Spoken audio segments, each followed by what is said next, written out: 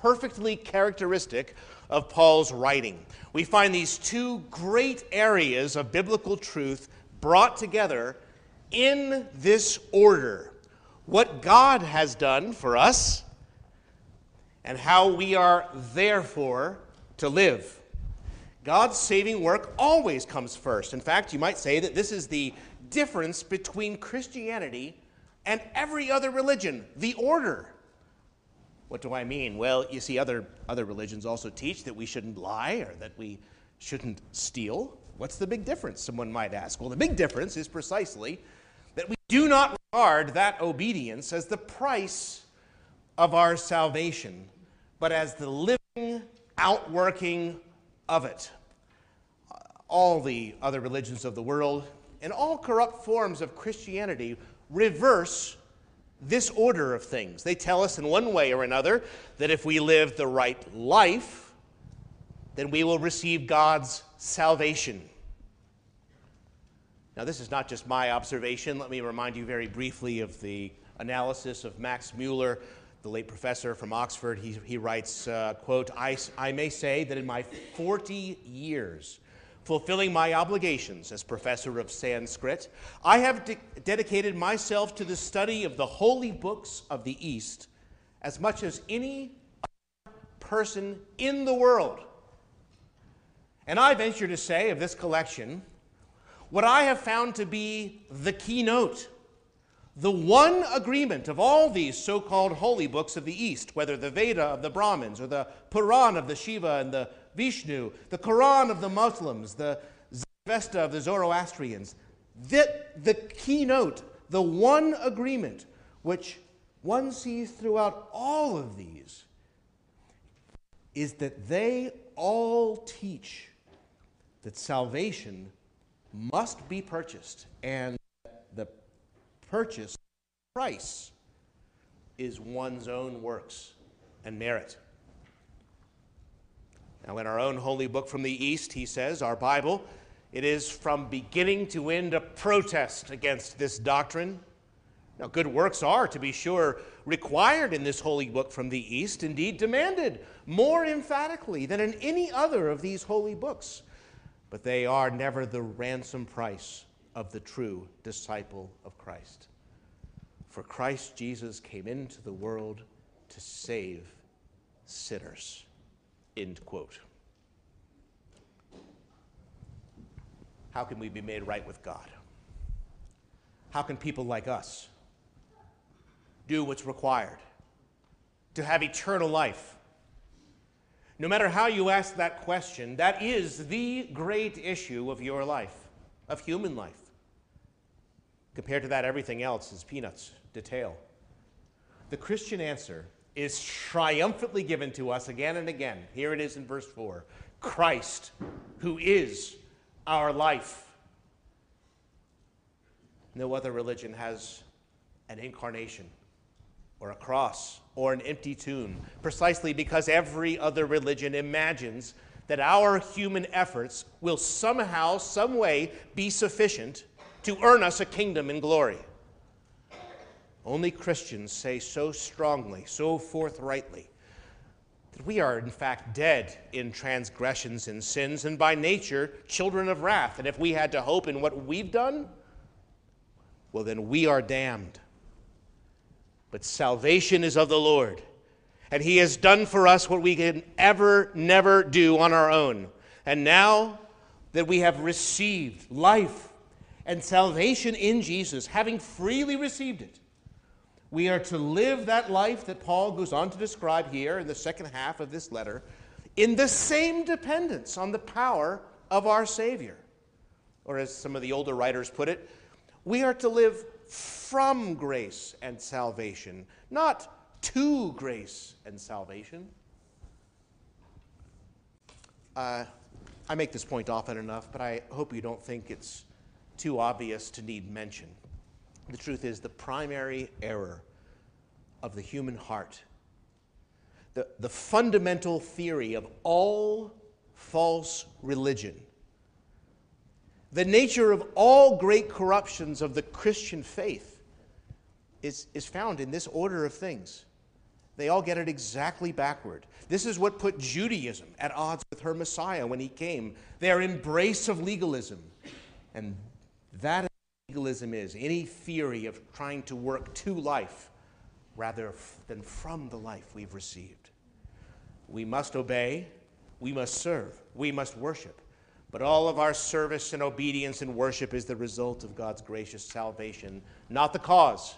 It is the living of the life he has given, not unto life. These are the outworkings of what God is working in us. So, we come now to chapter 3, and we ask, how then should someone live who's been given such a gift of life, eternal life, by no one less than the living God, and redeemed at such a price as the very lifeblood of God the Son? How ought somebody to live who's been loved with such a love? This is what Paul comes in chapter 3 to explain.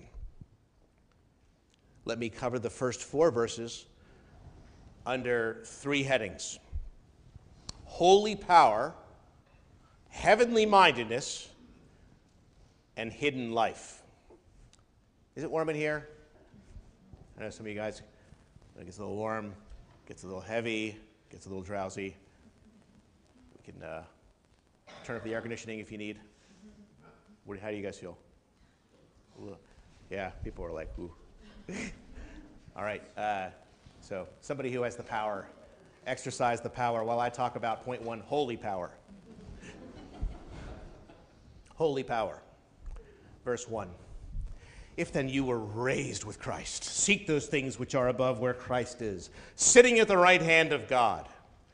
Okay, where are we again in this chapter? Okay, in the previous chapter, at the end of the previous chapter, Paul attacked all the legalistic foundations of false religion, the traditions of men, this man-made religion. Don't eat, don't taste, don't touch, all these rules, he says, which are of no value against the indulgence of the flesh. You're never going to beat sin that way. It's only going to make it worse. There's no power in that, he's saying. But now here, as he begins this chapter, Paul, he'll go on to tell us in a moment that we are, in fact, to put to death those sins that characterize our old and to put on those new qualities consistent with Christ's life. Now, how are we to put sin to death? In other words, if that other way has no power, just following those man-made rules, if there's no power in that, where does true, holy power come from? Well, I don't know how many times he could say it more in 4 verses. In 4 verses, he mentions Christ 4 times. Christ, who is our life, he says. Just as the branch draws its life from the vine, so we must live in constant dependence upon, united to, the Christ and the supernatural power of his risen life. Without me, he says, you can do nothing. This life that Paul is about to describe, with all of its heart obligations of truth, of love, of purity, of power, of self-denial and steadfastness. This is all not our doing in our strength. It's not something that you are capable of. It's as much God's gift to you as God's work for salvation and forgiveness and our being seated with him in the heavenly realms. And all of our duty must rest on Christ and his power, first, last, always. And this is what's being emphasized here. Our union with Christ. Let me very briefly review. Being raised with Christ. Remember, he said that back in chapter 2, verses 12 through 13. How he has made you alive together with him in his resurrection. And you, having died in verse 3, remember he said back in the previous chapter, verse 20, about how you had been crucified in him. Our old life is past. We have risen to new life, everlasting life, powerful life in Jesus, our union with Christ. So, if I take a piece of paper and I put it in my Bible, what happens to my Bible happens to that piece of paper. I take this home, the paper goes home. I bring it back, the paper comes back. I drop my Bible, the paper drops. The paper is in the Bible, and the believer is in Jesus Christ. Our life is hidden in Christ. This is what has, in fact, happened to us. Therefore, the chapter begins. or the word therefore at the beginning of verse 1 is in some translations, like mine, slightly softened to then, but it's the same word. Since this is true, then, therefore, since you were raised with Christ, now therefore seek these things which are above, where Christ is sitting at the right hand of God. On the basis of what has happened, since that good news is true of you, therefore, this is how you're to live. Let me explain. Walter Marshall is a man who's really only known for one thing, for a single book. He's known for a book that he wrote called The Gospel Mystery of Sanctification, which you can still buy. It's in print, although, frankly, it's not an easy read, I'll tell you. Marshall was a 17th century English Puritan who struggled, mostly unsuccessfully in his younger days, against his besetting sins. He tried many things to try to get self-control and to conquer his sins, and had little success. He also struggled with depression, in part because he could not effect the changes in his life that he knew he was called to. Finally, he humbled himself enough to tell his problem to his friends. He broke his heart first to Richard Baxter, known to many of you, I hope. And Baxter told him, after listening to him, that Marshall was just being too legal in his whole approach to the Christian life. Marshall, for you, it's all no, no, no, no, no. Keep the law or else. That's not going to get you anywhere, he warned. And then Marshall talked to Thomas Goodwin. And he was even more candid with Goodwin about his failures of self-control. And he told him his sins and his failure to rise above them. He mentioned certain sins in particular. And when he finished it all, Goodwin told Marshall, "You've forgotten to mention the greatest of your sins. The sin of unbelief." If I could explain it this way, what he was saying: you were trying to obey Colossians chapter 3 and 4 without believing Colossians chapter 1 and 2. You were ignoring the great love and power and work and purposes of God. You simply don't believe them. Not in your case. The master sin, he said, from which all of your sins are coming, lies in your heart undetected and unchallenged. Marshall was struck, and he knew it was true, and it changed his life. He knew that he had, in fact, been seeking to live as a Christian all in his own strength and by the power of raw law, and with a heart that was only saying no, no, no, and never yes to Jesus. Marshall's heart was not a heart of faith, not yet. It was simply not a heart captivated by the gospel, devoted to Jesus Christ. And it was this discovery that led to Marshall's change of life and his book. And on the back of your bulletin, I put a couple of the chapter titles down for you so you get a sense of what his new discovery was. We must first receive the comforts of the gospel, that we may perform the duties of the law. That we may, by gospel comforts, perform the duties of the law, we must get assurance that in that very faith whereby we receive Christ, diligently use faith for performance of the duties of the law by walking no longer according to your old state principles or means of practice, but only according to that new state that you receive by faith and its principles and means of practice. He realized, look, you can't live the Christian life on worldly and legalistic principles. That's what Paul was warning about even in the previous chapter.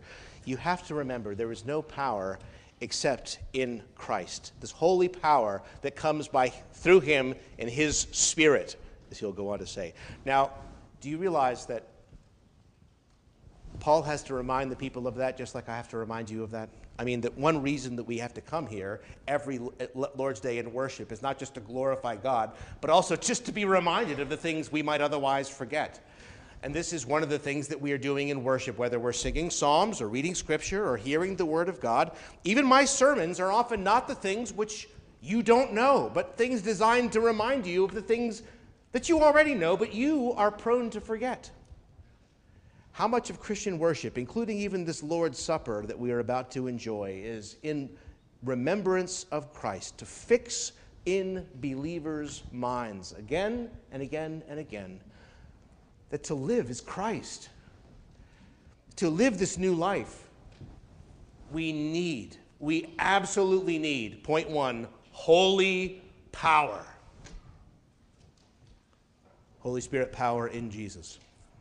We need to believe this good news, and then we need to believe chapters 1 and 2, and then, therefore, we will be able to come to chapter 3. So that's the bridge, my first point, holy power. Second, we have here heavenly-mindedness. Heavenly-mindedness. Into verse 1, seek those things which are above, where Christ is, sitting at the right hand of God. Set your mind on things above, not on things on the earth.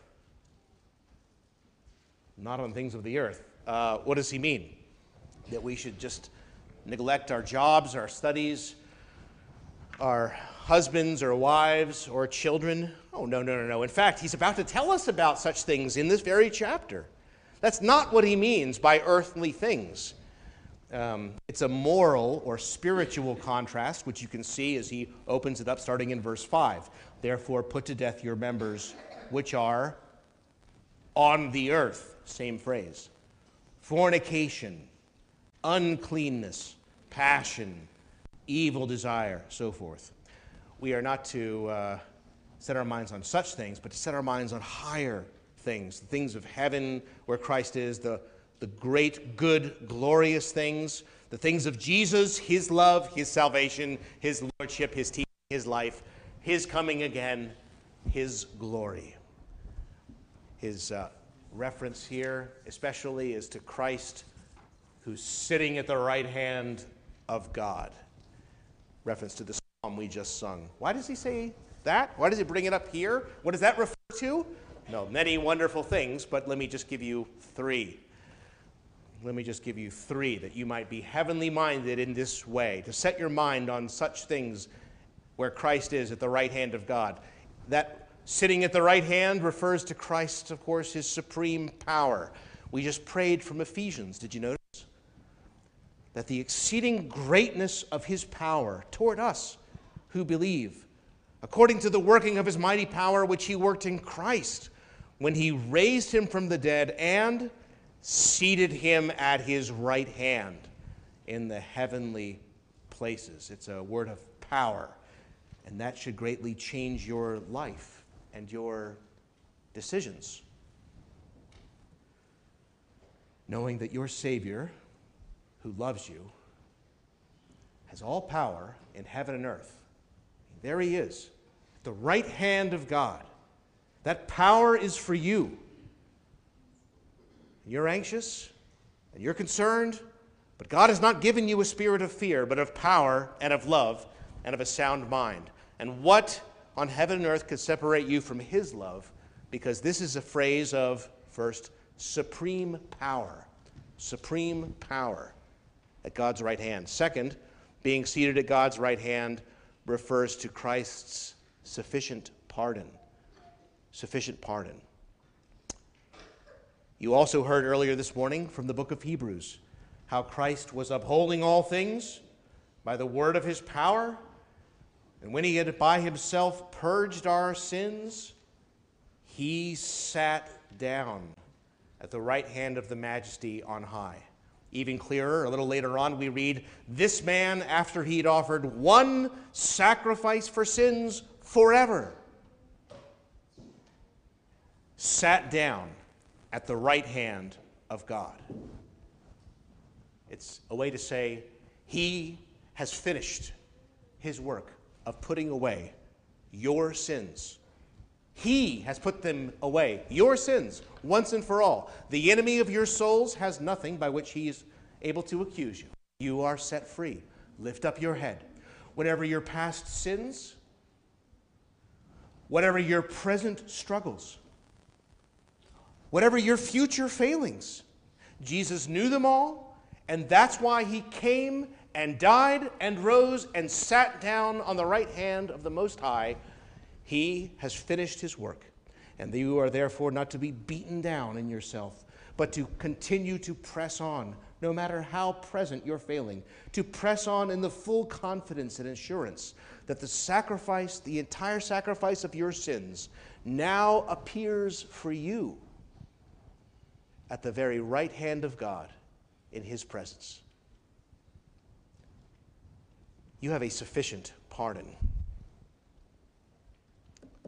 Third, thinking of Christ at the right hand of God, setting our mind up there, we find that the fact that Christ is now sitting there means that we have his sympathetic prayers. Sympathetic prayers, despite all of our present sufferings, as we read in the blessed chapter, Romans 8, that Christ, who died and furthermore is also risen, who is even at the right hand of God, also makes intercession for us. Compare what we read in Hebrews. He's able to save to the uttermost those who come to God through him, since he always lives to make intercession for them. Higher than the heavens, we have such a high priest who is seated at the right hand of the throne of the majesty on high. Sympathetic prayers. Again, you have concerns. You feel intimidated to live as a Christian in the world. You need help. You know what? I tell you, if you could hear in the very next room Jesus praying for you, if you could overhear in the next room Jesus himself interceding for you, you would take heart, wouldn't you? You would be bold. Well, friends, much better than the next room. No, I tell you, before the very presence and throne of God, there he always lives to make intercession for you, interceding for you with his sympathetic prayers. And the Hebrews therefore says we don't have a high priest who can't sympathize with our weakness, but one who is in all point tempted as we are, yet without sin. Let us therefore come boldly to the throne of grace, that we may obtain mercy and find grace to help in time of need. Okay, so setting your mind on things above, where Christ is, sitting at the right hand of God. What does that mean? Well, here are just a few of the ways that we can draw strength from being heavenly minded. Oh, we are intimidated, we're fearful, but you share in his supreme power. We feel discouraged, guilt-ridden, and beaten down. You have his sufficient pardon. We don't know how we're going to make it even tomorrow. You have his sympathetic prayers. You go boldly to the throne of grace. You set your mind on things above. Frankly, you stop listening to yourself and you start thinking again of where he is for you. And it will turn things around. Now, this is the idea. Setting your mind on things above. And as I'll be saying next week, our minds are far too full of lesser things, other things, unworthy, sinful things even that steal our joy, our strength, our confidence, especially our communion with Christ. But the form of both of these commands here, it's Greek present continuous typically. Keep seeking the things above. Keep setting your mind on things above. This continuous force. You know, as a man thinks in his heart, so is he. Make Christ, therefore, your constant pursuit. That is heavenly mindedness and why it makes the difference. Okay, so we've considered the holy power as you're about to enter into a new section of the letter, which you're never going to be able to do without his holy power through his Spirit. Second, we've considered heavenly mindedness, how we can't go on without forgetting and forget all these things. No. We constantly need to be remembering Christ above and setting our minds on those heavenly things. Third, in this passage, we are taught that we are living a hidden life. A hidden life. Verse 3, for you died, and your life is hidden with Christ in God. And when Christ, who is our life, appears, then you'll also appear with him in glory. That little phrase, your life is hidden with Christ in God, is just one of those wonderful phrases that you could just meditate on for an hour, right? I mean, it should be pondered by Christians. Paul is compressing so much meaning in that phrase. I could have a series of sermons on that phrase. Maybe I'll do that right now. No, I won't. But how often he reminds of this central truth. Christ, verse 4, who is our life. Philippians 1, it is no longer I who live, but Christ is in me. To live is Christ. So forth, Galatians 2:20, got it backward. These phrases summarize the glory of our union with Jesus, which is another sermon on its own. But what's all this now about our life being hidden with Christ? Well, some people point out rightly that various psalms speak about us taking refuge in God and being hidden in the secret place. Psalm 31, Psalm 27 that we sing. That's all good, and it's true. If our life's hidden with Christ in God, then we're safe there. That's true, and it may be part of his meaning, but reading in context the sentence, Paul, here in the passage, contrasts our present hiddenness with our future appearing in glory. The present hiddenness and the future appearing in glory with Christ.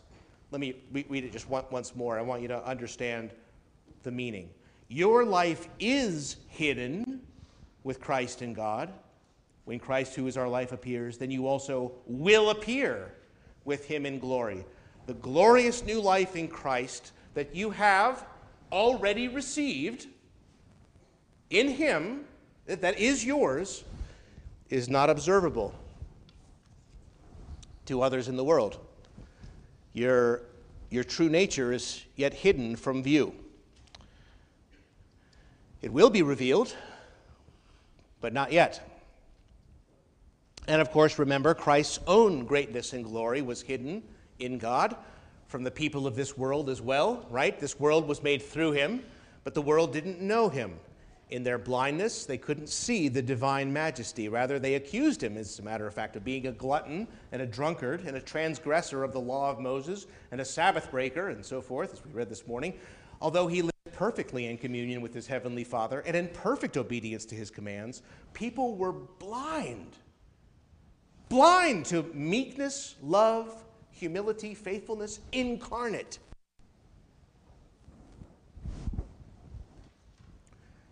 He was God, but his glory was hidden. And you would expect that the Son of God would have had greater glory in this world, but it was not so. There was nothing in him to cause men to marvel. And many people were blind to it. Well, how much more so for us, the children of God in him?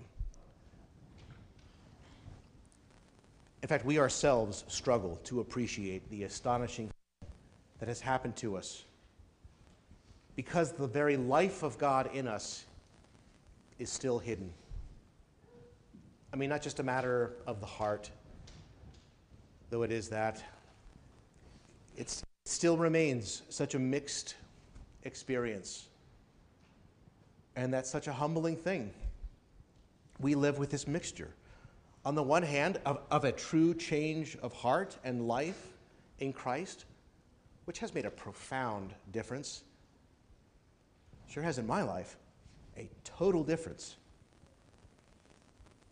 And yet, on the other, you and I sometimes act just as petty, just as worldly, just as self-satisfied, as proud, as cold, and as faithless as the people in the world around us who don't even know Jesus. This hiddenness of the divine life, not just hidden from view, in so many ways still hidden from us, means that we are living every day with real disappointment and confusion. That we have the life of God, astounding, remarkable, breathtaking. We have everlasting life. We're children of God. What joy. Meanwhile, brothers and sisters, the more you appreciate what the Lord has done for you, the more you appreciate that, I say, the more you will mourn. Both in Scripture and in history, the godliest men and women invariably are those who are the most troubled about their own hearts and the unsteadiness of their whole lives. I mean, Christ has made a profound change. Joy! But they were not the men and women that they were saved to be. Sorrow. They were not the men and women that they struggled to be. Having our very partial success of our Christian lives in the world, it's still hidden.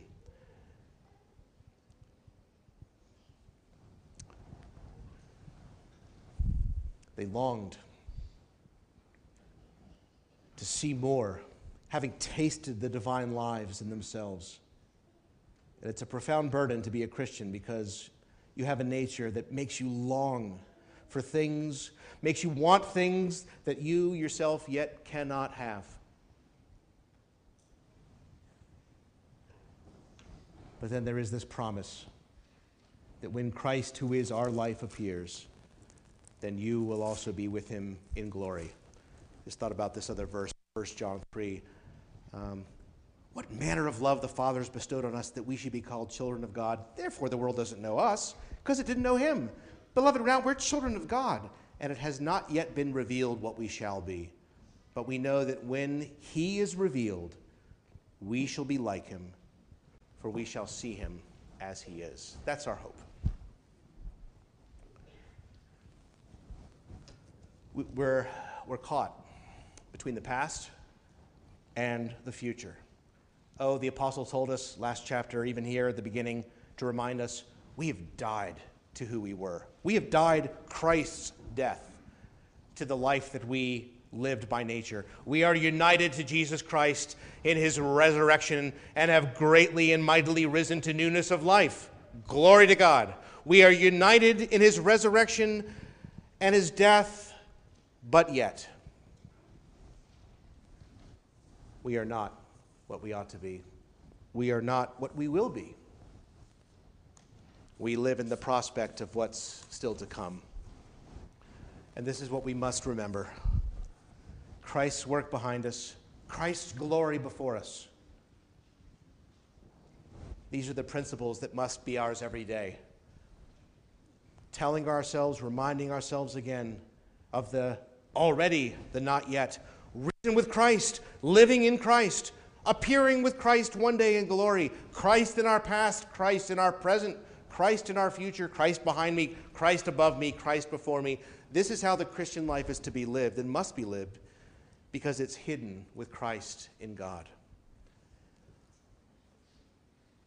So today, dear brothers and sisters, we are separated from Christ in this sense that he's in heaven and we're on earth. There's a Christ that we cannot see, just as a blind man is in a way separated from the world to which he is in every way belonging.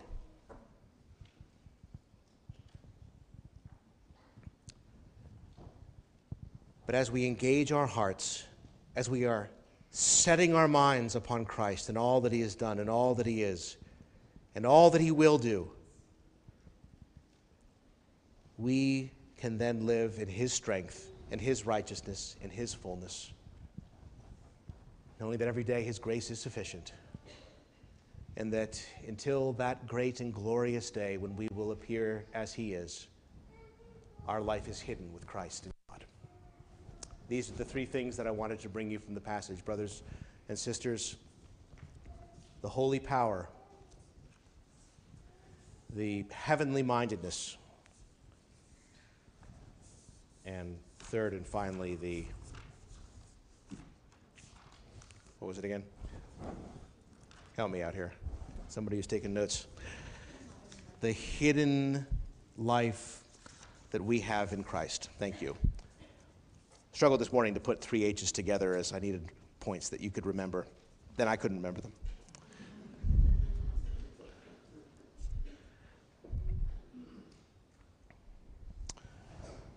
So in conclusion, years ago, certain plastic surgeon noticed some interesting things about the people whose faces that he operated on. For some, he found that the operation resulted in immediate and lasting changes, not just in their appearance, of course, but in their personalities. They became new people. People who had been embarrassed about some disfigurement then became confident and outgoing after their problem was fixed. Strangely, though, on the other hand, in spite of successful surgeries, there were others who insisted that the surgery made no difference at all.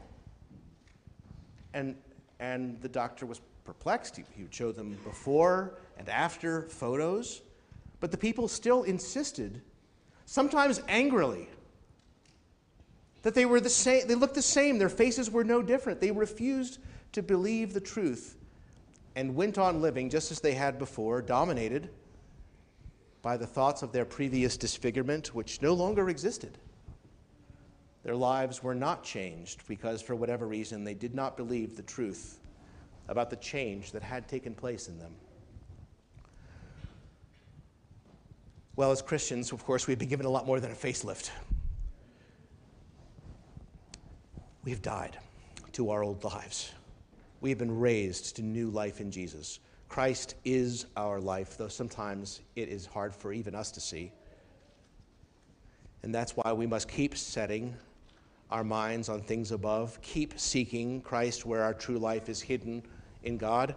And this will mean, as he goes on to say in this chapter, living with an eternal perspective rather than a worldly one, avoiding the sins that used to characterize our old self, putting on the new self that's constantly being renewed in the image of Jesus, living in love, joy, peace, the confidence of our God, and so forth. It means letting the word of Christ dwell richly in our hearts, psalms and hymns and spiritual songs with gratitude in our hearts.